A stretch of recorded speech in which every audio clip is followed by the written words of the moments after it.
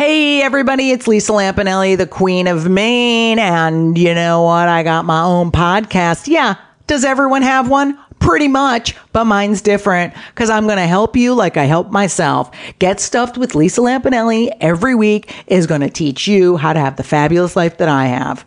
If you don't listen, you're just stupid and don't want to help yourself, so don't even listen. I don't even want you to. But if you do, if you disobey my orders and listen, you can go to feralaudio.com or download it from iTunes. But again, don't listen. I don't even care. Today's episode is brought to you by Last Rampage, the new true crime film starring Robert Patrick, Heather Graham, and Bruce Davison. And we had the pleasure of speaking to someone involved with the movie. My name is Robert Patrick. I play Gary Tyson. That's Gary Tyson with an I in the film Last Rampage. Evil broke loose in 1978, Arizona State Penitentiary. You know, that was interesting. What it was like playing a real person as opposed to a fictional character. It was really trying to wrap your head around how this guy could do some of the things that he could do. That was the things that you were drawing on. Of course, there was no way you're going to try to do an impersonation of a guy, nor was I going to try to, get as heavy as the guy. I didn't have enough time to really go that route. But I found him really, really interested in trying to live up to the charisma that he had. I fell in love with the folklore of the story, like the whole idea that he was a guy that was raised during the Great Depression. See, that from a historical point of view, those kind of stories resonate with me. That yearning for something better, trying to find it, have to steal to get it. How do you deal with that if you're a religious person? How do you run underneath that? How do you justify it? He had a double life sentence that he began to push his wife and his kids to say, God, I'm going to serve one term, and when I die, I'm going to serve another term in hell. I got to get out of this. And the length that he was willing to go to get his kids to help him get through this and get him out of prison was fascinating to me. Don't miss Last Rampage, the true story of the prison break of Gary Tyson. In theaters September 22nd and available for on-demand pre-order August 22nd. Find out more on Twitter by following @LastRampageFilm or on Facebook.com/LastRampageFilm. Feral Audio.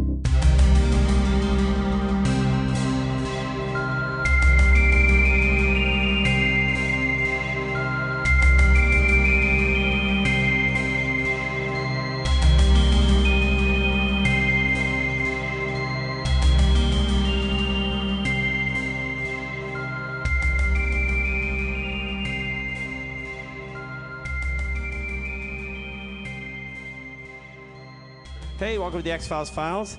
Our guest today, for the first time ever on this show, Claudia O'Doherty. Hello. How are you, Claudia? Hello. Thank you. What's the question? There was no question to say. Hello, thank you, good. Those were the first three words. Those are all true things. Yeah. Hello is true. Yeah. Thank you and good. I'm very, very grateful to be here, and I feel good about it. Yeah. Yeah. So, Claudia, we're friends. We're comedians. Yeah. We met in Edinburgh when I did the festival. Yes. The Edinburgh Fringe Festival. Was that 2010? 12. Or 2012? 2012. I told Dustin, your sound recorders, that it was 2010. He's a recordsman. Lying. It was 2012. Yeah. Yeah. And you're from Australia, but you lived there. Yes. Not in Edinburgh, but somewhere in the UK. London. Yeah, but I moved here to LA like 2 months ago. Yeah. Yeah. And you're an X-Files fan from back in the day. Yeah, but I think I might be like the worst kind of X-Files fan because I jumped aboard at the peak time. That's okay. You were a child. And then I jumped off. But it burned bright when it did because you have a story. I was there when it was burning so bright. Yeah. So I started high school in 1996, and it was like I'd liked the Beatles before that. That was like the one thing I liked was the Beatles. Beatles? The Beatles. That's what you picked? And then I went to high school, and I was like, okay, new friends, gotta like new stuff. And I made this like one. I had lots of friends, but I had this one friend, and the only thing we had in common was that we both liked the X-Files. Uh-huh. And I think I kind of just thought, well, if I'm going to be a cool teenager, I've got to like a new thing. Sure. This is very sort of sociopathic and calculated. Yeah, no, but I truly did love the X-Files. Yes. And also I felt very strongly about the relationship between Mulder and Scully. You wanted them to... Yeah, I was a shipper. That's right. Yeah? Yeah. But I didn't know that term. Right. Until like towards the end when I started to think maybe this was weird. You knew the term shipper while the show was on and you were watching I it? think people were like using that word because like there was so much like media about the will they won't they stuff. Like there was that Rolling Stone cover. Do you remember that? Yes. Of them, and like I found that like so thrilling. It's great. It's a great day when you find that. With them naked in bed together. It's Yeah. very erotic. Finally. Very sexual. I mean, sexual. we've missed the best part because it seems like they're post whatever they were doing there. I mean, ideally it would be mid Yes, coitus. It would be very graphic. Ideally, sex just photo. a really graphic Rolling Stone cover. That's best. Yeah. This is a good close second. Do you think she would have to be on top because she's so much? Well, she wouldn't have to, but I feel like. Well, he would probably pitch something, and she would be like, "That's crazy." Yeah, And then at the end, she's like, "All right, let's do it." Just believe in this. I have a good feeling this is going to be great. Yeah. And then, and so... was it big there? I assume it was big. huge. It was so big in Australia. But it still wasn't, like, a cool thing to like. So I had, like, probably been watching it with my family and just enjoying great stories, great television. And then I started high school and I became friends with this girl and it was all we talked about. And I took down all my Beatles posters and I put up just X-Files posters. Oh, so you were always like, it's got to be one thing. People like one thing. Yeah, and I was like, my thing is the X-Files. Yeah, human beings aren't complicated. They're all defined by one thing. The one thing they like. Exactly. And it was like, it felt like a lot of people felt that way in Australia because Gillian Anderson came to Australia and she did public appearances in shopping centres. Really? Yes. And the shopping centre was overwhelmed. The one that I went to. So you went to this. I went to one. I made my mum drive us to the Sutherland Shire. You and your friend that are both defined by your love of the X-Files. Yes. And I think my little sister came too, who like was a casual fan. So you guys drove to this shopping mall? She would have been about 10 years old. And it was an hour's drive. And it was, it was like, I think we went at like 10 in the morning, but we knew that was nowhere near early enough because you had to get there at like 5 in the morning if you wanted to get the special ticket to go onto the stage to meet Agent Scully. Yeah, you get to talk to her. And we were like, we asked my mom and she was just like, of course, no. 5 a.m. is a bad idea. It's not going to happen. But she did drive us an hour and then she stood with us in the throng of, I think it was 10,000 people. Okay, it showed up. 10,000 people. So it was in like one of those central atriums of a shopping centre where all the escalators go down. Yes. And she was down in the centre and then every tier of the shopping centre was full of fans. Oh, they just wanted to look at her. Everyone wanted to it was like she was the Beatles. It was, oh my God. Yeah. It was my own Beatlemania, except it was for an actress named Gillian Anderson who was probably quite baffled by what was going on. But you just picked phenomenons. That was what you loved. It felt like Beatles, X-Files.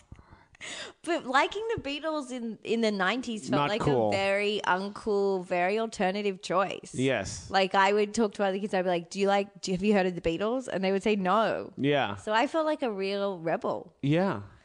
But then with the X-Files, it was like, wow, it was a really true and interesting experience to like something that other people did like at that moment. At that time, yeah.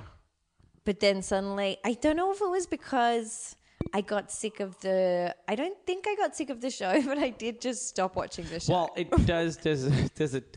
after a certain, like once Duchovny leaves and stuff, it gets harder. You're there for those guys, and then when they leave, it's harder to sort of stay interested. Yeah, so I didn't, I don't know how the series Don't be ended. too hard on yourself. You abandoned the Beatles, you abandoned the X-Files. This is a pattern. I gave the Beatles, I think from 7 to 12. That's a long time. Yeah. 5 years? I gave the X-Files 6 months. That's decent. But they were such heady 6 months. Yeah. I mean, my body was flooded with hormones. And confusion. A lot of new things are happening in my body. And so I was very attracted to David Duchovny.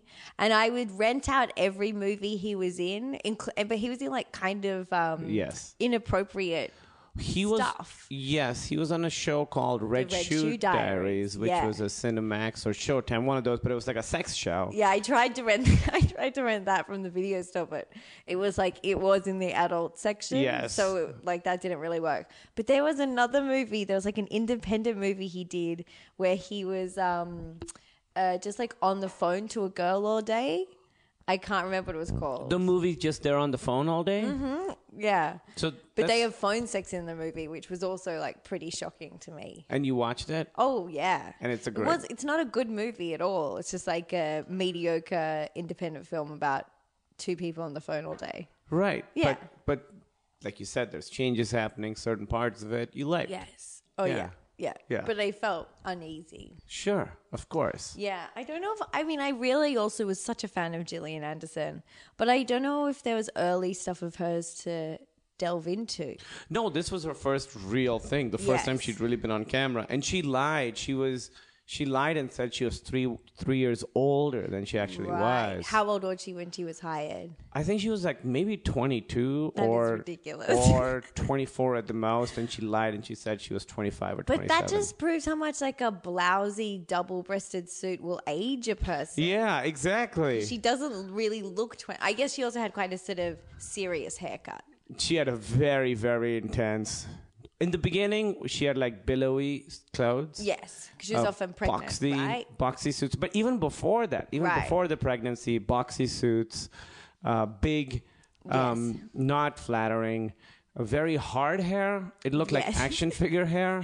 Yeah, if you moved one part of it, the whole thing would sort of move, like Lego hair kind of. Absolutely, definitely. Yeah. But she was still, she was beautiful. Still very beautiful. Beautiful, yes, of course. And what was interesting rewatching episodes now was things that I'd forgotten about was how soothing her voice is.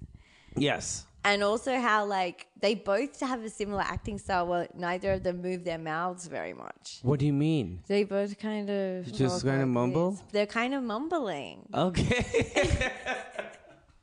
I think it's maybe to balance out the ridiculousness of they have to be so grounded. So he'll be like, "Let me tell you about this African folktale." Yeah. I think it's probably this African folktale. I'm assuming. I mean, I don't know anything. You're doing your science stuff. I talked to an old guy. He's been talking about this demon thing. Exactly. I think it's a teleco. It's probably this. Yeah. So you hadn't seen an episode in a while. No. Then you watched these two. You watched Teleco and Anruhe.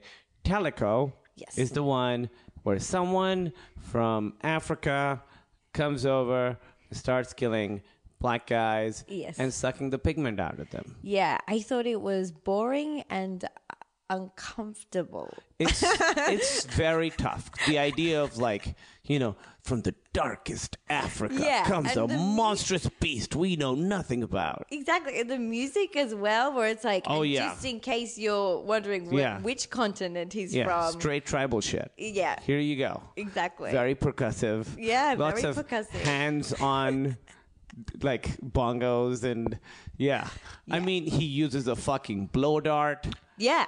It's surprising that he doesn't have a huge shield that he carries around with him. Also, it felt very. It felt like it was a remix of one of my favorite episodes. Oh, you're gonna say Squeeze? Squeeze. Yeah, it really is because he can get into small spaces and stuff. Yeah, but it was like that, but not scary and but African. But African, which is very problematic. Yeah, it's difficult. So with that premise comes.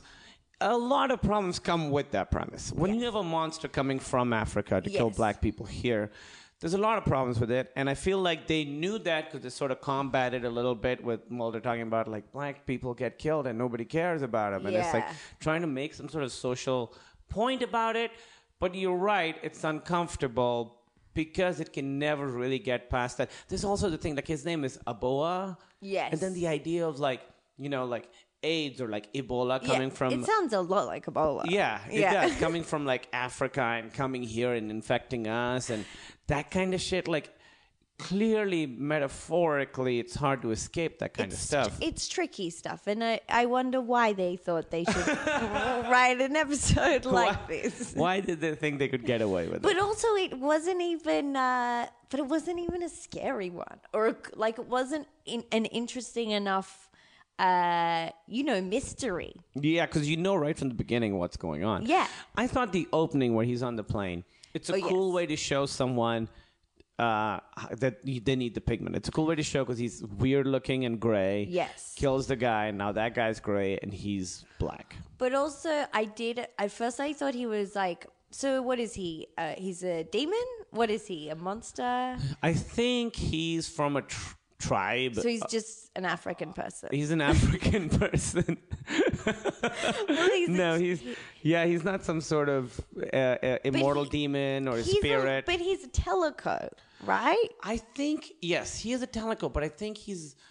And they kind of saying, but a teleco, even though there are folktales about telecos, it turns out a teleco is just a guy who has no pituitary gland. I think what it is that the myth of the teleco is based on this tribe of people who were all like that, and then most of them have died, and some of them have survived. And some of them are coming over here to kill our guys. Where there are less black people coming over to America, why not just stay there? You have a very specific condition, sir. Yeah. Because there's a part where she's like, asked Mulder, like, why would he come here? And Mulder's like, oh, usual stuff. He like did some sort of smug Mulder joke. Yeah, he did like smug Mulder jokes about it.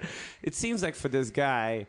over there. And then I was wondering, like, if it's like an Indian person, is that like a snack? Is that like sort of sates you? Like when you want a hamburger and you get a grilled chicken sandwich instead of, you're like, this is good, the ballpark. Yeah, no, they didn't unpack like the condition enough. So it was a bit like, I couldn't tell if maybe I wasn't really paying enough attention, but I was trying. But I promise you, this is like quite a boring one. Well, it's also in this one and in the next one, they both have things where people use long, poking things to go into people's heads. Yeah, and it was a bit like, oh, they've totally run out of ideas, and I don't feel bad for stopping watching at the end of season 3. Well, there's some really good ones in season 4. Season 4 has really good ones.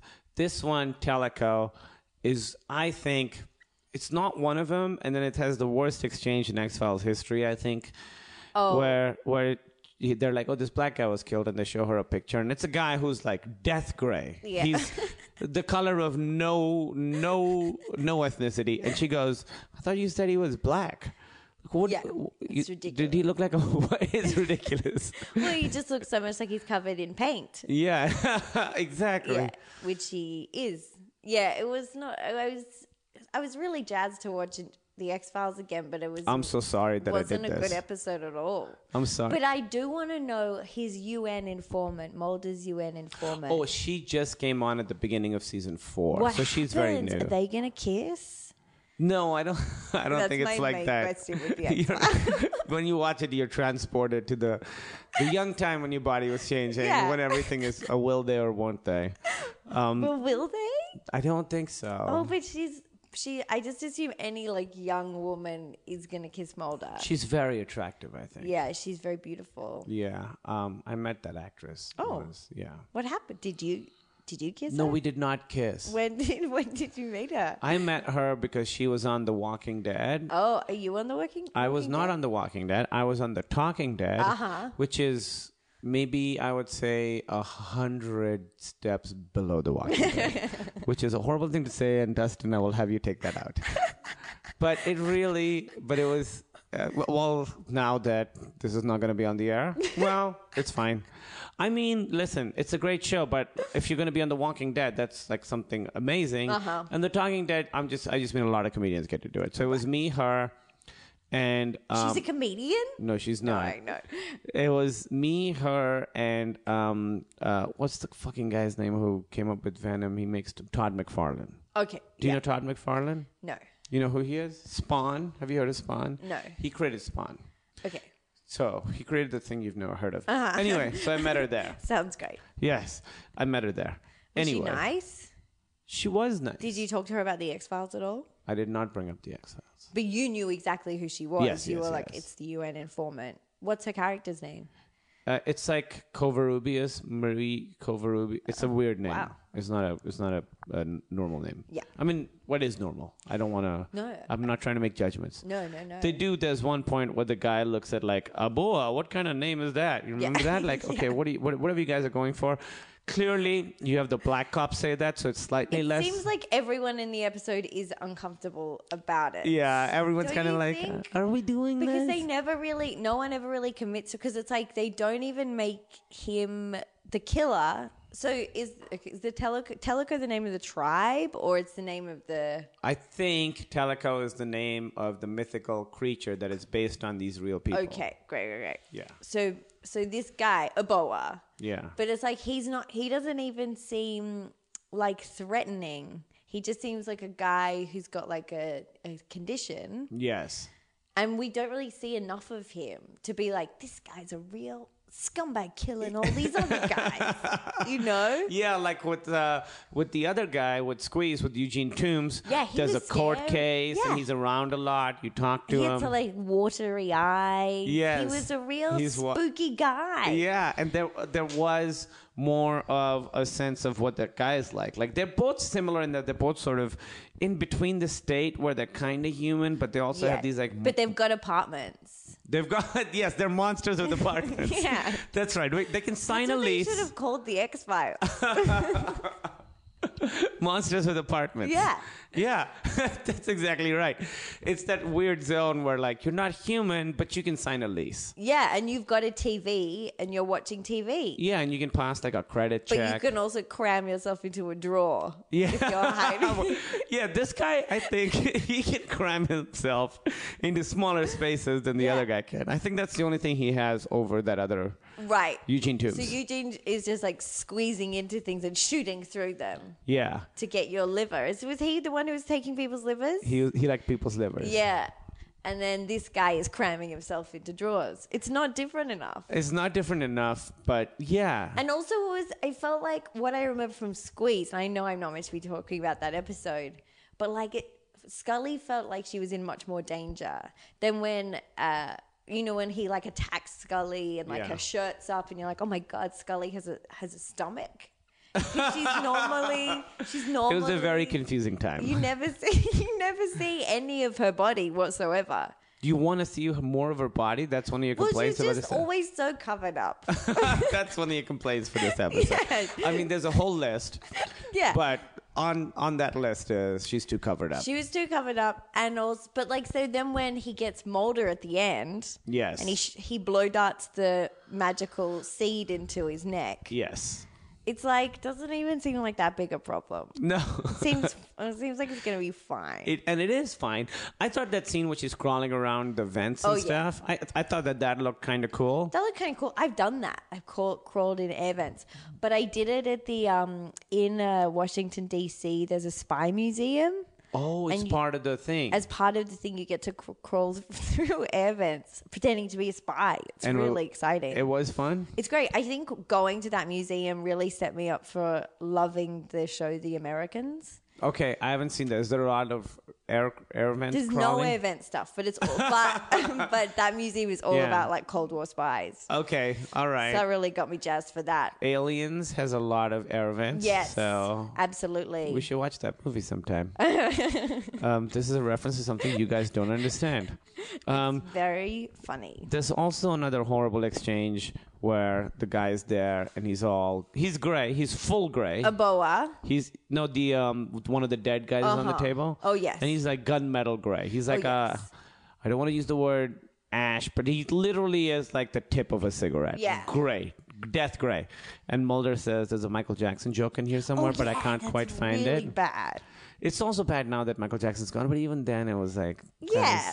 It was just like, but that whole thing was like a classic example of how Mulder can be very irresponsible FBI agent. Yeah. And kind of a bit of a jerk because he just barges into her autopsy. Yeah, he does that all the time. You shouldn't really do that, I don't think. I think you should wash your hands at the very least. And if this person has a disease, which they think... Exactly. By the way, she says that it's probably a disease, and he goes, no.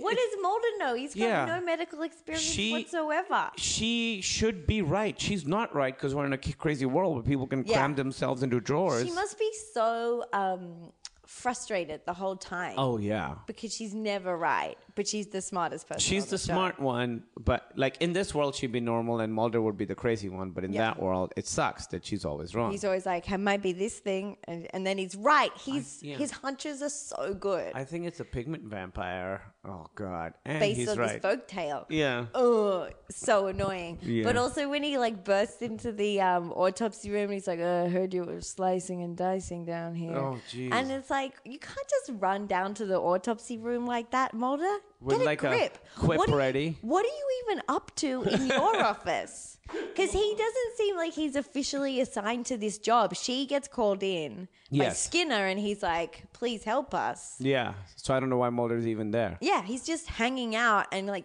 coming up with crazy theories that are exactly spot on. Yeah, he just that's his whole thing. Yes. Inserting himself into stuff, coming up with crazy theories that are exactly spot on. The thing I remember, certain X-Files have this. They've done this before, where there's like someone from another world. There's like the xenophobia thing that's happened before.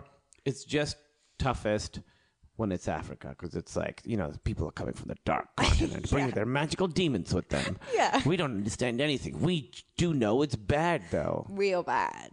It's really bad. Yeah. They're killing black people here. Also, they're like, it's a pattern of 4 young black men missing over 3 months. That's not really much of a pattern. 4 guys missing over 3 months. There's nobody's investigating a connection. Isn't that just the world? That's just the world. Yeah. Yeah, and this is like Philadelphia, right? Yeah. Yeah. People disappear. How far is Philadelphia from, because they're in Washington, in DC? right? Yeah. I don't think it's too far. It's probably like a few-hour drive or something. Right. Yeah. It's all the sort of northeast-ish, but not super north. I love thinking about those things, like her driving to Philadelphia. Yeah, her driving, having to get a car. Yeah. Or Just imagining what she and Mulder might be talking about in the car. That's the best stuff. I honestly, one time on this podcast, said there should be like a Planes, Trains, Automobiles version of an episode where they're just trying to get to the case. And they're just like, the car breaks down, they have to get on a boat, they have to get on a train, and it's just them trying to get somewhere, and it's just them hanging out. But if it was like, if they did do that, then like something crazy would happen at a gas station, and Mulder would make a guess about what it was, and it would turn out and it'd he be was right. It's like a really magical spider that's killing everyone or something. And this exactly happens in the next world. Because part of the thing is like, the X-Files has... also, if he's a normal guy, what does he pull out of his mouth? Oh, isn't that the like blow dart thing? But he hides it in his throat? In his throat. So like that, I saw like that had like a weird kind of allusion to, like people who put swords down their throat. Yeah. And like that, it was like, it was all very iffy. But how would he, like with the sword, the handle's out? With that... You'd have to have a string like a tampon. Otherwise, how would you get it out? You think he has like no, I think I saw a tampon string on it. I'm pretty sure that was... most of the episode, he has a string hanging out his mouth. I don't know. I mean, if he's like, he has the power to cram into drawers, maybe he can like stretch out his fingers. He has the power to cram. Something. Yeah, that's good. I wonder what happened to him though, because he's sick in hospital at the end, right? Oh, she gives her sad epilogue. Yeah, she gives her sad epilogue where she's trying to be like, hey, but the scariest thing is the things we don't understand. Where she's trying to like, you guys haven't quite earned this yet. Yeah. You guys were sort of part of the problem in this because you wrote it. You decided to probably, what would be the budget of an X-Files episode? A couple million at least. Yeah. Yeah. Because I looked up when it was because I wanted to make sure. I was like right? wondering when it was broadcast in terms of when I stopped watching the show. And it was like a few months after I'd stopped watching. But they were saying they wanted real African actors. So one of the actors is an Olympic athlete who'd just gotten back from the Olympics. Which guy? I'm not sure which one. Is it maybe possibly a boa? Probably a boa, Yeah. right? Samuel Eboa. And then it's like, great news, you're going to be on the X-Files. We're going to paint you white and you're going to cram you into a drawer. I think his eyes look cool, though. Well, there's that weird moment where, like, they're chasing him for the first time, and then they're like, oh, he must have gone that way. And then Mulder looks at him, like, and he's hiding in something. And It's he's just like a hole in a wall. It's very weird. He's just hiding in a hole in the wall, upside down, looking at Mulder, like, with no expression on his face. Kind of cute, though. It's like a little, like, gremlin or something. But Mulder takes it and he's like, hey, come down here. This is kind of weird. Wouldn't you be like, hey, don't do that. Yeah. You're a killer. Yeah. Freeze. Freeze. But, like, he's like, hey, Scully, come look. Look at this. It's a Kramen Africa demon. And, like, he can talk. Like, he talks to his social worker. He's a person. He's a person. He's got an apartment. So wouldn't you be like... Sorry, don't shoot me. Maybe he just looks like he's sort they're of just gone. staring at each other. Yeah, it's such a weird moment. It looks so fucking weird. Yeah. He's just like, you got me. So weird. There's the part where Mulder goes to talk to that guy who basically. The one thing I thought was interesting, they say that immigrants don't trust authorities here because they don't trust authority back where they're from. And in Pakistan, like, we never trusted the police. And almost every Indian movie, the cops are the bad guys. Right. So clearly they were so troubled by this premise that they were trying to nuance it, but it wasn't happening. No, I don't think they should have made this one. That's a great critique of this episode. Is that too mean? I just think they could have done. It's not a good one. And it's also, I hate using the word problematic, but it's truly problematic. It is truly. I know it's not like it's very problematic, but man, is it exciting? Yeah, it's not. It's boring and problematic. You know who it is? There's no mystery. Like in the next one. There's a bit of a mystery. Yeah. It's like, it's this because of this. But it's just kind of like, I think it's this guy. It's this guy. It's this guy. Because the thing is, a lot of the X-Files is about sort of these weird corners of America where there's weirdness and people have just been hiding and doing stuff. In drawers. That's okay. But then when you're doing something where it also like plays up stereotypes and fears that already exist. Yeah. It just is It's unhelpful. It's unhelpful. This episode was unhelpful and shouldn't have been made. So. Yes. And then there's the part where Mulder goes to talk to that guy who basically tells him about the Teleco. And he says, even if I tell you what I know, you would never believe it. And you can hear Mulder getting a boner. Yeah, you're like, that's his favorite thing to hear. You don't know who you're talking to. Yeah, I love this kind of stuff. Yeah, I'll believe anything you tell me. The next 5 sentences are changing my life. Forever. But also, I thought, because at the beginning, I thought he was like a magical creature rather than like a diseased person? Yeah. I thought it was so funny when he killed the man on the plane because he was changing the toilet sign from vacant to occupied while he was murdering him. And I was like, that is such a clever demon. Oh, that's part of his... Oh, you thought it was just like a basic like monster. Yeah, I thought it was a monster. It's like when the raptors in Jurassic Park open doors. Yeah. It's not like that. Have you seen the new trailer for Jurassic Park? They've changed the raptor's eyes, and the raptor's eyes are too beautiful now. Well, the raptors are the good guys. They're the good guys now, and I think that's why they've changed their eyes. They have like human eyes? But they've got like magical unicorn eyes. Like they're like much bigger than they used to be and very sparkly and sort of rainbow colored. Really? And it's like, they should still seem a little bit threatening, right? Yeah, rainbow-colored dinosaurs. Yeah. That's rainbow-eyed dinosaurs. Look, I'm sure I'll probably really enjoy it, but this is the other problem with the new dinosaur they've made, because they've made a new dinosaur. Yes. It's like invented, and it's got like extra frills on it. It looks exactly like the dragons on Game of Thrones. Right. Not scary. Extra frills on it. Yeah. You can't do that. The whole point of Jurassic Park is like, it's the real dinosaurs. Yeah, now that's why this is so scary. Now it's just a mythical beast. Yeah. Yeah. Big difference. But I do think that the one poster where they see the kid behind the glass and there's that monster is like eating a little alligator or something. Yeah. I think that looks cool. Oh, yeah. I think it all looks really cool, and I can't wait to see it. But I've got... Those are my two problems. It's not like this episode. They should have made it. They... Yeah. Because then there's a moment where Scully's looking at the lab work and says no pituitary gland. Yeah. And that's her getting a boner. She gets excited about and that. She's like, oh, it looks like there is a scientific explanation. Yeah. Girl. But then Mulder comes in and he's like, okay, fuck your science. I talked to a man from the dark continent. And I've got a fairy tale to tell you. I've got a fairy tale to tell you. If my batting record is any indication, I'm going to be right. Turns out my one tip is precisely right. Exactly right. The one guy that they've been hiding. And that guy had been hiding that these things had been happening, right? The social worker? Well, the social worker didn't know, but the guy that Mulder talked to in the embassy. Oh, yeah, the embassy guy. Yeah. Yeah, because the social worker guy was just a good guy who then, for his trouble, is almost murdered. Totally. Because he's right. He's like, I'll get your whole family here. Yeah. And he's a great guy. He's my favorite character. And that guy's a great actor. I've seen him in a lot of stuff. Very likable, very noble. Very good. I shouldn't have said noble. You can't say... That's horrible. Please take that out.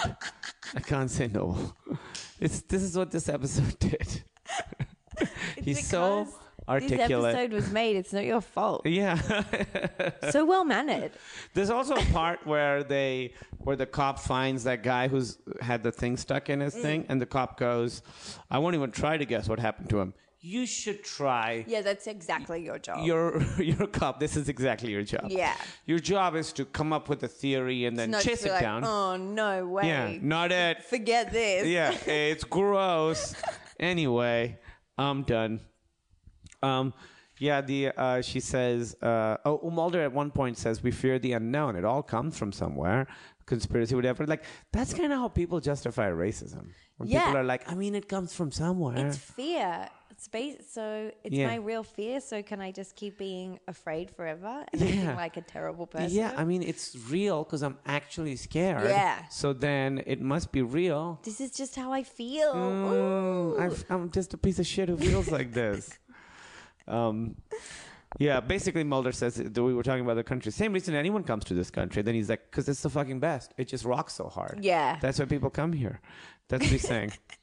The blow dart. Even though the whole time they're filming in Vancouver. Yes. Right. Right. These are the details that are coming back to me from my from my time liking it. I did like that Mulder was drooling when he was frozen in that thing. He had a lot of drool coming out of him. He did have a lot of drool, but it was just like, I felt like that was quite a low stakes climax when he was just like slightly paralyzed and just being like trying to make her look over her shoulder by like moving his eyeballs. Yeah. He wasn't doing it very well. He was like... He only did it like twice. Yeah. And then she looked and then she shot him and then... And then the end of the thing, well, he's going to die because he's not going to get the pigment that he needs to survive. Yeah. That's why he's going to die. And she says science will eventually discover but science should be able to solve that illness. But they tried something, remember? She was like, we're doing something, it's not working. Yeah. She says, I remember it perfectly. So in a way, Scully and Mulder are right because Mulder says it's this mythical beast, but Scully, it is a science thing. She says. So really, it's an episode that should end up with them both congratulating each other. Yeah, you were right. You were right too. Yeah. She has to do so much more paperwork than him. Yeah, she's he always doesn't doing these reports at the end of the episode. Yeah, he's not doing. He's out partying with his UN informant. It's interesting that you think he wants to get it on with. Absolutely.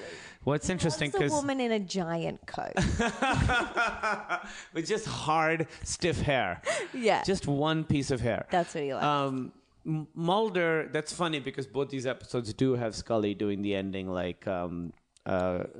Narration. Yes. A lot of times Mulder's doing it. But here she's really sort of doing it at the end. She says science will eventually discover his place in the broader context of evolution. Which I think is sort of interesting because it is a science thing. It turns out, blah, blah, blah. The fear of the unknown among us. That's when they're like trying to have their cake and eat it too. Anything else you want to say about this episode before we move on? I feel like... Does anybody like this episode?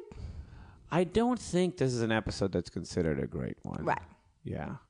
Because this, it's at the beginning of this season, they had another show called Millennium that they were also writing. I didn't like that though because I didn't find any of them attractive.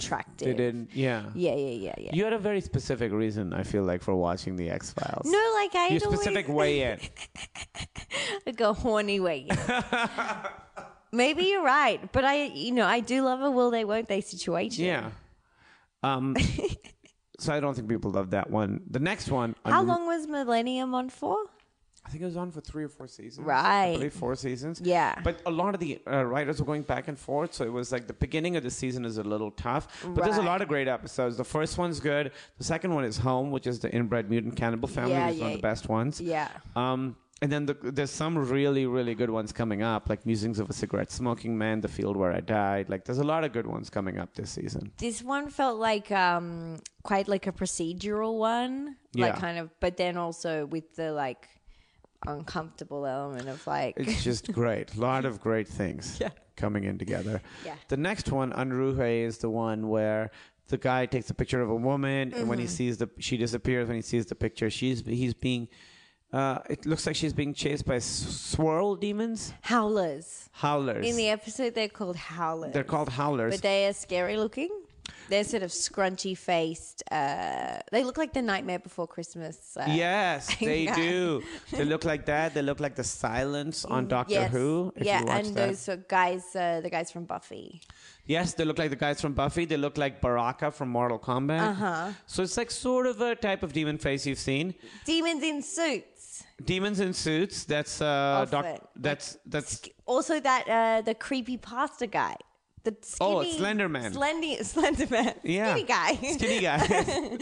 Well, Slenderman too, because they're also, the picture has him on stilts, which is a weird part. Yeah. Remember? And then she sees him on stilts, Yeah, which is a those weird. are very spooky stilts. Yeah, those are spooky stilts. Yeah. So this episode is that one. The howlers, I do like that they're not real. It's just because he's fucking crazy. Yes. And she goes, hey, they're only in your head. Yeah. How did you feel about this episode? I enjoyed it more. Yes. Because also I wasn't like, oh, this one isn't problematic. Yes. As you would say. There's not like a racial And I'm not like, oh, I have to issue. go on a podcast and talk about this tomorrow. But so I enjoyed this one more, but it did feel a little bit like another throwaway one. Well, this one is interesting. This was the first one that aired on a Sunday night. So, and it's interesting because it was the second one. It was supposed to be second, and Home was supposed to be the one that would have been the first one. Right. That one, they were like, now they're looking for a bigger audience. Thursday, they got a bigger audience than Friday. So they were like, well, this one, let's do because it's it's inoffensive. Yes. It's not problematic. Yeah. It's not hyper violent. Yes. So they chose this one because it sort of is like a monster of the week. Yes. Like you said, throwaway, but it's more like it's just one of those, like there's just a lot of these kinds of ones. Yeah. But for what it is, I think I liked watching this one because the guy is crazy and the X-Files in it's not like he has powers or anything. Yeah, he's not magical. Yeah, but he just has this weird thing. His psychosis or something is so strong that it can imprint Thotographs. Thotographs. That's what Mona calls He it. can do thotographs. Yeah. And Scully at one point, he explains the whole thing to her and she just He goes, explains it instantly as Yeah. well. He finds this photo and he's like, it's photographs. He has a very sensitive, I mean, I know that's Mulder's thing, but he really figures it out. he nails instantly. it over and over. Yeah. And she says, photographs? Like, and it is, I mean, it is a great word. It's a great There's no better word for what that thing is. Yes. Photographs is clearly the best word for that thing.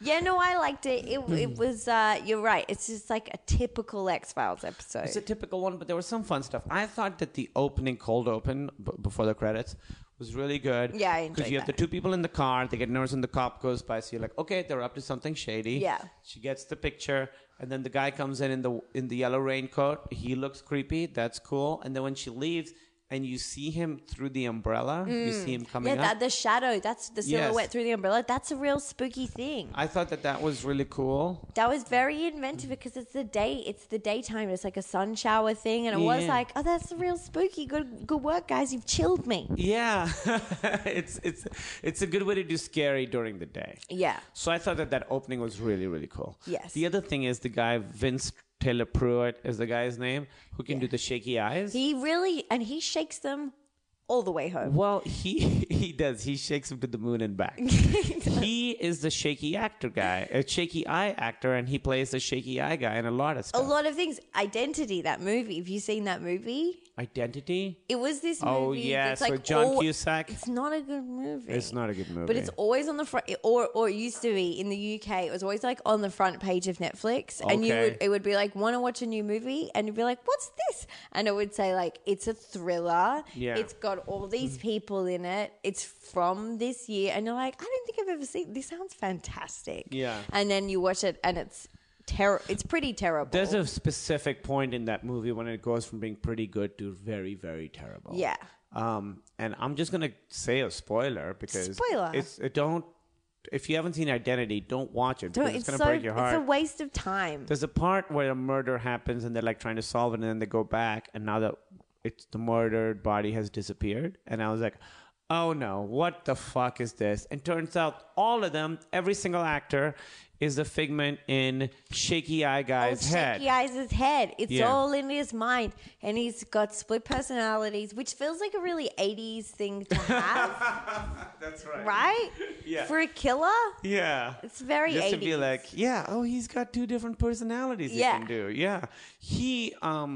But I think... Is that even a real thing anymore? I used to feel like everyone used to have that back in the 80s. It was a thing. Now it's called dissociative personality disorder. Right. It's not called split personality.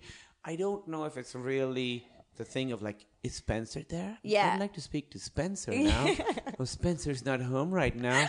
Only Dr. Giggles or whatever. Yeah. But it felt like popular culture felt much more comfortable with like exploiting that mental illness. Yes, they were very confident about it too. Yes. Like, this is how it is. Some people have 2 or 3 people inside and this them. is happening all the time. It's happening all the time, and it's creepy, and they're monsters. Yeah. Yeah, they're not just people who are sick and need help. And often people have a little girl as well. There's a little girl in there. There is an identity as well, isn't there? There's a little girl. I'm pretty sure, yeah. Is there? I think so. There's definitely a kid. But the Shaky Eyes are good though.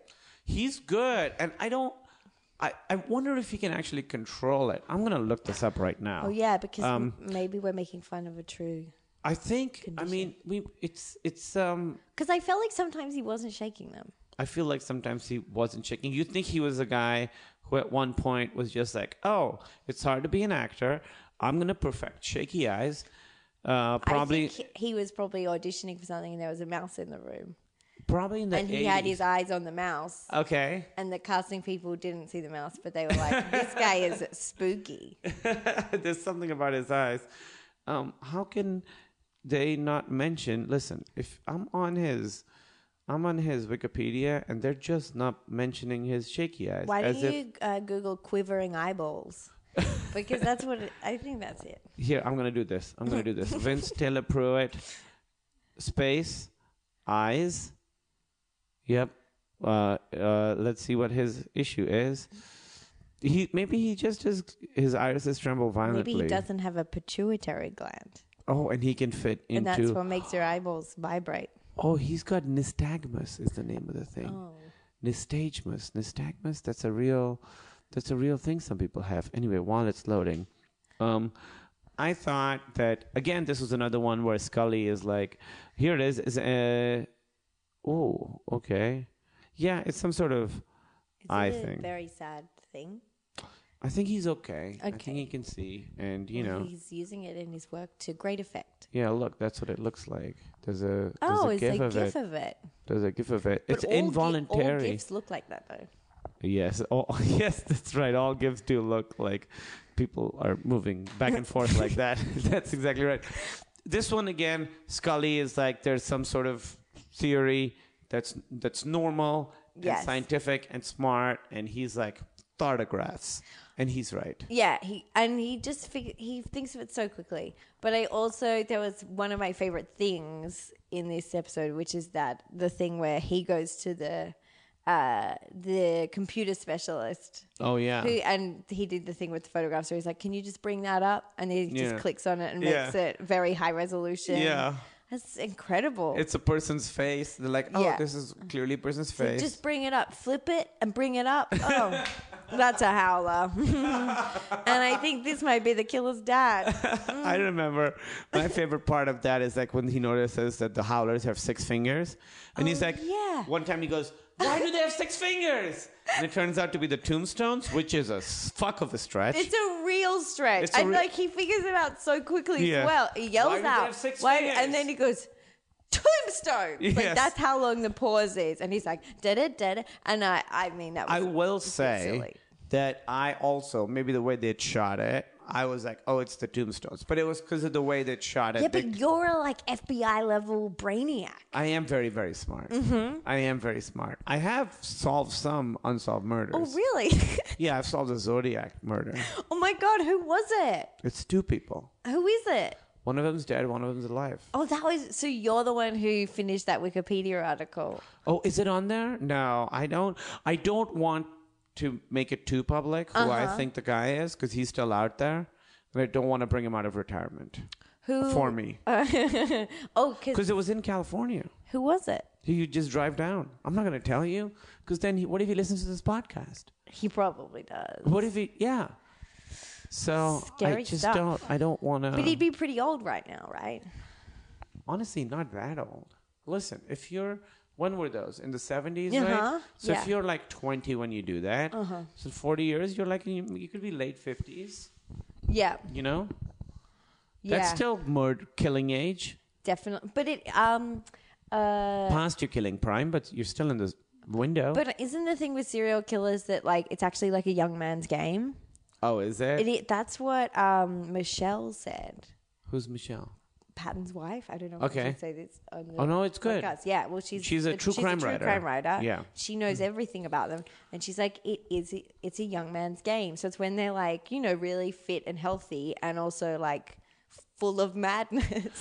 It's also, I guess it's right. Like when you think of when you're like 18, 19, the shit you think about. Yeah. Now you're like, oh my God, I can't believe I used to like He-Man or Ninja Exactly. Turtles. Or the X-Files. Yeah, no, the X-Files is so good. Yes, some things don't change. But I think maybe that is what it is. Because I'm like, oh my Yeah. God, remember in the 20s when I was just fucking killing all those people and eating their hearts? Oh, I was such an idiot. Totally. It's like, can't be, I couldn't even be bothered to go out to a party on a Saturday night Yeah. these days. Yes. And they just sort of fondly remember the lives they took. Yeah. Or they're And like, also, you would probably just feel pretty smug. So, like, I totally got away with it. but maybe you also feel a little embarrassed. Like when I look at, some of the yeah. movies I own that I bought like 15 years ago, I'm like, what the fuck was I thinking? So you're like, why did I kill Judy of all people? Yeah, exactly. Of all people, Judy, what a lame person to kill. I also like it's so hard. So clearly in this episode, something X-Files is happening. It is thotographs. Yes. That is what's happening. Yeah. And then Scully has to be like, no, maybe it's the heat is doing Yeah, and it's the making it film's look like. expired and it's the heat. And so the heat is has making made it look like howlers. she's screaming and making howlers. Yes. So it just puts her in a tough situation because she has to use science. And it's just, there's very little science to be had in She this lives episode. in a world where there's very little science happening. Yes, there's very little science happening. And that's all she's good at. Yeah. It's very, very Such sad. a bummer for her. There's a part where Mulder's like, what do you think? And she has a scientific theory. And he's like, yeah, that is what you would think. Like, yeah, because I'm a normal human person with a regular brain. Mulder is like sort of very smooth in this one where he goes, magic was gone. Like maybe she's like, oh, she killed the boyfriend. Why would she do that? Oh, yeah. The magic was Yeah, gone. he's just in a kind of like a smart aleck mood. Yeah, both these episodes, he's in And a I bit remember when I used to watch the show, those used to be the things where I was like, he totally loves her because he's Yeah. been so like smooth. flirty and Yeah, he is smooth. flirty. He's a very flirty FBI agent. They definitely flirt. I don't know if it's like flirting with a goal in mind, because sometimes you flirt and it's just you just flirting. Sometimes you flirt because you want to get into their pants. Yes. So there's two kinds of flirting. Anyway, so welcome to my podcast, The Different Kinds of Flirting. Lobotomies. I always think they're very creepy. Very and scary. The way they used to do them is that they would take that implement, the skinny thing, and they would put it between the eyeball and the eye socket and just scramble. And that's why those girls had like bruises around their eyes. Yeah, that was creepy when they figured that she was like, it's lobotomies. And I was like, oh no. Why did it have to be lobotomies? That is really such a bummer. I remember when I was in Melbourne, I was doing the Melbourne Comedy Festival in Australia. I went to the museum. Great. It was just a normal museum. And the museum had, I thought it was so interesting. They had a whole floor on depression where they really talk about people who have depression, what that feels like, which I think is interesting because a lot of younger people or people who are feeling like that and knowing like, oh, this is a thing that can be dealt with. Yes. I think it's very mature and interesting and helpful. Yeah. Because I feel like here sometimes we shy away from depression and people sort of feel ashamed for having it or made to feel bad for having it when it is a real chemical problem. Pretty much everyone has a bit of time with the old black dog. Is that what it's called? Yeah. The black dog? The black dog. I like that. Maybe that's just in Australia. But they also had this section on how they used to treat mental illness, and they had the implement there with the lobotomy implement. And it's just no good because the idea is like these people are alive and just sort of going around because this guy... And they didn't really know which parts of the brain they were cutting out, did they? No, of course, because they're just literally like shoving it in the end, scrambling it. Oh. They would just scramble. Oh, boy. Literally just scramble. Pull it out. Like, wipe. see what this does. Are you better or are you worse? Did you hear about the head transplant? Yes, I heard something about it. Are they doing it? They're planning to do it in, I think, like 2017. Like, there's so much planning to do. They say the guy who's doing it, the doctor, is like a crazy mad scientist. Yeah, doctor. like the human centipede doctor. Yeah, I think it's the same doctor. It's the doctor from the Human Centipede. It is. Did you see the trailer, the poster for the next one? I just saw like that image. It's 500 people. 500 people. Yeah, it was very alarming. This would have to be the last one because from there, what can you do? You just have to go back to your roots and have it be like a 2-person human centipede. And I don't know if you can do that anymore. But also, it's like I haven't seen any of the movies. I think I saw the trailer for the first one, and it really haunted me for a long time. Yeah. And I just kept seeing a human centipede in the corner of the room. I was like, it really got into my brain. But the human centipedes aren't the bad guys. No, I know, but it's just a horrifying image. But the thing is, if you do 500, I mean, that's a big surgical table. When is the surgery happening? Because he like knocks them out, but you can't knock out 500 people at once. So there's going to be like conscious people who are like actively getting people sewn onto them. Yeah. Maybe he doesn't. I assume he knocks them out when he's sewing them 100%. together. He has to because they were in the... I haven't seen any of them, but in the first one in the preview, they wake up. It's just sort of, you're right, it's a logistical nightmare to do a 500. Yeah. You're going to need a really long bed for everyone to wake up in. It's also quite unwieldy just for like getting around. Yeah, you need a very long trolley. Yeah. It doesn't. It's a very long bed. I mean, he's going to need a big staff to help him get this together. It's just impractical. You have to get a lot of people on board. Like if it's a 3-person human centipede, you can have one other crazy person. Yeah, exactly. Sometimes serial killers will have one other crazy person. Yeah, often if it's 500, you have to convince like 100 or so other people that this is a good idea. Totally. And the whole time you'd be like, I hope he doesn't put me in that human centipede. Yeah. It's also like if you're doing a 3-person human centipede, that's done. If it's 500-person human centipede, you have a lot of time to be like, what the fuck am I doing with my life? Yeah, is this what I want? It's a long surgery. It's a long surgery. That's going to take what? Week? I mean, I don't quite. And at some point, you start cutting corners. You're not doing exactly the level of care that you brought to the first 3 or 4 people is not happening. Probably just spectacular surgical. Yeah. And there's gonna be like highs and lows. Like around like 120, 130, you're probably like, this will never end. And then you catch like your second wind, probably around 200. And you're like, I got through so many today. Yeah. This centipede is really coming together. You think it's like when you're writing, you're like, I have to write at least 1,000 words today. You're like, I have to get through 15 segments of my human centipede. Do today. any of the centipedes like really enjoy it? So like, do any of them actually like, you know what? I kind of like this. I'm kind of on board. I feel like just because it doesn't feel like there's that much that could happen. worse. The emotional journey of someone who's in a human centipede. Yeah. I just feel like if they're doing a third installment of the series, that like at one point someone in the centipede has got to be into it. There should be. You're right. I think I would understand. Like, it's constricting, but it's also freeing. Because for us, it's like, oh, I have to go and audition and work, and I have to live my life. Yeah. With this, it's like, oh, every day I'm just in a human centipede. All I got to do is scurry around. All I got to do is, if I don't, and what happens if someone in the middle of it dies? I think that happens isn't that the thing that happens all the time with the centipede? Right? The biggest issue with the human centipede is like people in the middle segments dying. So isn't that the thing? You haven't seen any of them? No. But I think I read that sort of like, so like obviously like there's a problem with like, poisoning, it's very hazardous to your health to be in a human centipede. Especially you're like, if it's 500 people, when you're in the 300s, you're eating the shit of people that has been passed through about 300 other people. It's pretty rough. I mean, it can't... How...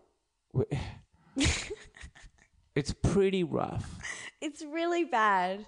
But so is the evil doctor who's making the centipede, is part of the joy for him watching the centipede expire? Because surely that's going to be part of the horror, is that there's going to be like dead people in the center of the centipede. Well, I think it's one of those things where so like... you're going to have a limp belly of the centipede. I don't know if it's part of the joy. I think it's part of the... Because I feel like he wants like a thriving centipede. I would think so. I think that's the real bummer. It's like when you're doing a huge centipede, like they want a big undertaking. Yeah. Soon as you're done, you're back to... It's a lot of maintenance. It's a lot of pulling out the dead bellies and pulling limp... Sewing people. I think he's probably bitten off more than he can chew in this one. But he's the kind of guy that dreams big. Yeah, of course. Yes. You're nothing if not confident if you're going for a 500-person centipede. Because also, from the image I saw of the third one, he seems to have built some kind of facility, which is reminiscent of a... I think they're all prisoners. Yes, it's like they're a prison already camp. Existing prisoners. Oh, they're existing prisoners. Yes, and I think he's like... Maybe it's like he's like... I have 500 prisoners and only one plate. How will I feed them all? And then I think that's how it starts. Oh, I have one spoon. Really, it's a compassionate decision. Maybe it's just an efficiency thing. You would probably feel. Do you think it's worse to be at the front? I would say of a 500-person centipede, the first spot is the only good spot. It's the only good spot, right? Not that it's great. You'd much rather not be in a human centipede. Yeah. Any kind. No position. But you would kind of be like, ooh, yeah, I'm the special one. You're also like sort of speaking for the whole centipede. Yes. And it's hard because they can't talk, obviously. Maybe but you feel so connected to them. You literally and figuratively. Mm-hmm. You think you're writing down like, hey, it's 432's turn to pick what you're eating today. So exactly. Move this up. Oh, because they can write, of course. They can write. They're such good writers. They're such... The people in the centipede. I mean, this is... Yeah. If it was real and then somehow some centipedes escaped, I bet they would write pretty phenomenal books, like accounts of their traumas. So. Yeah, but I don't think you're getting out of. I think if you're in a human centipede, I would not tell anyone. Would you rather have a lobotomy or be in a human centipede? I'd rather have a lobotomy.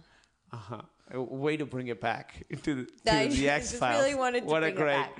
But I think it would be like, I would try and hide it, and then a party of people would be like, wait, you were in a human centipede, weren't you? Because you would have some scars and stuff. Yeah, you'd have some pretty telltale scars. You'd have human centipede-esque scars on your face. Your face looks like there was a butt attached to it at some point. I bet there would be like some marriages, don't you think? I would think so. Like a World of Warcraft marriage. Yeah. It's like, when they say like if you go through a really horrifying experience with someone, you like really bond. Yeah. So you would be like centipede friends, like, like work friends, but like centipede friends. But then it'd be awkward if you ran into them. Have a party and you'd be like, how does he know? Oh, he was in my centipede. From the scars. Yeah. She's from the centipede. Would you think it'd be awkward if you ran into one at like a grocery store? Like, hey. You might not even know some of them because some of they were like so far back in the centipede. Who knows 500 people? Exactly. I don't know. And then you'd be like, oh, where were you? Remember that day it was raining? And do you think there's probably a Facebook group later where people are posting once you're out? Definitely. Like, today was rough. Yeah. Yeah. Today was great. I barely thought about the week that I was in Human Centipede, the worst week of my life. So are they all men in this centipede? I don't think so. So it's a so close-minded. Well, just because you said it's a prison, so I thought it might be one gender. That's a very good point. Maybe you're right. I think you're right. We should go back to the X-Files because I have to finish in 10 minutes. And I honestly, this has been absolutely fantastic. I think us figuring out the logistics of a 500-person Human Centipede. Yeah. I think we really sort of got to some stuff there. I think so. Yeah. I hope we've given fodder to the screenwriters for a fourth. Yeah. It should be people who were in the Human Centipede now trying to live their normal lives. That would be really fascinating. Yeah, a support group, how people treat them. Yeah. Yeah, I think that's great. Again, in this episode, there's a part where she's like, hey, I have a real theory. And he goes, you should check it out. Let me know what you find. She's doing real investigation, an actual lead. He's going to look at photographs. Yeah. He's just right every time. Every time he's like, I'm going to bunk off work to go meet this loony who's going to tell me about this crazy thing. And then it's like, this one, the loony is a lab tech guy, but he's like, hey, So Scully's doing actual work. Like, hey, we think that this same construction company was there, and so it might be a guy because he's like, great. Why don't you look at that, turn that, despiral that? Yeah. Oh, look, it's a howler. Great. It has 6 hands. Why does it have 6 fingers? It's the graves, and then he runs, and then he finds her in the trailer. Yeah. Yeah. He rescues her, even though she's been doing the real work. Yeah. The bad guy's name is Schnauz, which I think is a great one. That's a fun little thing. Him on stilts I thought was very, very scary. That was a truly spooky moment when she was standing there with him and then he gets the call on the phone, right? And she turns around in the most suspicious way possible. Yeah, because he's like, he's very tall. Yeah. He's spookily tall. Yeah. And then she's like, oh no. And then the eyes start shaking. Shaky eyes. Yeah, I think he can control it, maybe. Yeah. Because then he jumps across the... it's a great jump. He jumps across that can't be easy. The space. He jumps across the space. Yeah, because it's a construction. It's a construction so it's not all done. I don't know what it's where the stairs would go. Yeah. But the stairs weren't there yet. He leaps across. He's so confident in those stilts. It's also he escapes the cops quite easily once he's caught. Because he's caught like 20 minutes before the end of the episode. And I was like, oh, how's he going to get out of this one? Or he's just going to grab the gun and shoot the guy in the head. Yeah. And that was it was sort of scary, but also a bit funny, the photo of the police guy getting shot. No, it's a bit funny. Yeah. It's pretty good. It's pretty good. The howlers, that's good. Also, he's trying to protect the women because he thinks that they have howlers in their head. Yeah, he thinks he's being quite helpful. Because they've got troubles, right? That's what Enroy means, or Enroy means unrest. Yeah, unrest. Yeah, yeah, yeah. Definitely. So he's like killing their. Yeah, I'm scrambling that out of your brain. Again, it is. You're true. welcome. Yeah, it is true that after that you don't really have to do very much. You're just kind of like, oh, my days are kind of set. My grandfather worked in a mental hospital in the 50s in New Zealand, and part of his job was to hold people down for lobotomies. Oh no. But it is where my grandparents met. She was also working at the hospital. She wasn't a lobotomized patient. It's dark. It's a good story. Yeah, it is a great story. It'd be great if it wasn't someone you were related to. Yeah. But did you know him? Like, yeah, I did. And did he have the vibe of someone who had held down people for lobotomies? Not so much that, but he did. It did turn out he was married to another woman, so he was. This guy had a lot going on. He was a bigamist. Oh my God! And it was a secret. Yeah, because both families were secret to the other one. Well, he had married a woman in Ireland, and given birth to, they had fathered a child. Then he joined the Second World War fighting for the British, even though the Irish weren't in the Second World War. But he's like, I'm going to go do this. So he went and fought in the war. And then after the war, like, you could just go wherever you wanted, essentially. They're like, do you want to go to New Zealand? Do you want to go to Australia? It's really cheap. And he's like, yes, I do. And what kind of job do I want? Hold on, people, while they get their brains scrambled and have a second family. He really got it all done. He did. But so then he went to New Zealand. He started working in this mental hospital. He met my grandmother, who was British, and she had been in the Air Force. And she also took this, like, you know, essentially free ticket to New Zealand. Yeah. And then they got married, and then they had my dad. But then the police came. And he went to prison for bigamy? Yeah, for bigamy. And his hair turned white. Oh. But then he got out of prison. Do you think he was dyeing his hair and he just couldn't get dye? That could be, in the jail? Right. But apparently, like, the shock of being found out. But that's the thing about the 50s, man. You can Don Draper your life. Yeah, now people just will Google you. You get Googled. You get Googled. Where is my husband? Oh, he's gone to New Zealand. He's got a second family, and clearly. Divorce was illegal in Ireland then. So, like, it wasn't an option to get divorced. That's so fascinating. Yeah. That's so fascinating. Very private, personal family story. Is he gone? He is gone now. Okay. Yeah. The fact that he stole the dentist chair and just the dentist chair, that's very creepy. He had an actual dentist chair to use for his, like, evil lair. That's good. That's a great addition to any evil lair. There's dentist chair? There's a comedian in the UK who has bought a dentist chair for himself, and he does his own dental work on himself. What? Yeah. You can do that? No, you should not do that. I don't even cut my hair. Yeah. I barely clip my nails. I clip my nails today. Oh. But... I like how excited he got. Well, it was so today. recent. It felt very relevant, but not at all interesting. Much. Yeah. Clipping your nails. And then at the end, Scully has a thing where she's like, to truly pursue monsters, we must understand them. We must venture into their minds. Only in doing so do we risk letting them venture into ours. It kind of didn't really tie into anything, but I thought this was a fun episode to watch. It was a fun episode to watch, but like, good creepy stuff. That sort of summation at the end, it felt a bit like a high school student was trying to, like, do, like, a rousing ending to an essay or something like that. Yes. But in doing so, we get to look into ourselves. Exactly. Thank you.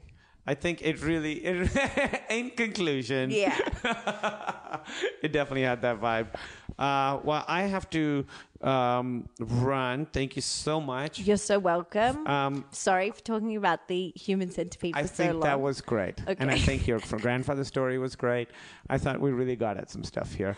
A lot of great X-Files Z stuff. It doesn't have to be X-Files. It can be X-Files Z.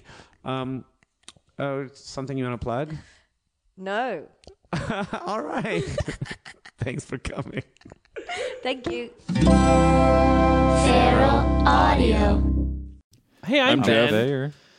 I'm Ben. I'm Jeff. I'm Ben. Just do the okay, thing. I'm sorry. Hey, this is Ben, Jeff, and Thayer, and we host a podcast called Convince Me, where we have guests on to try to convince us to get on board with their unique obsessions. Check out our podcast. Thayer. It's called Convince Me. I'm Jeff.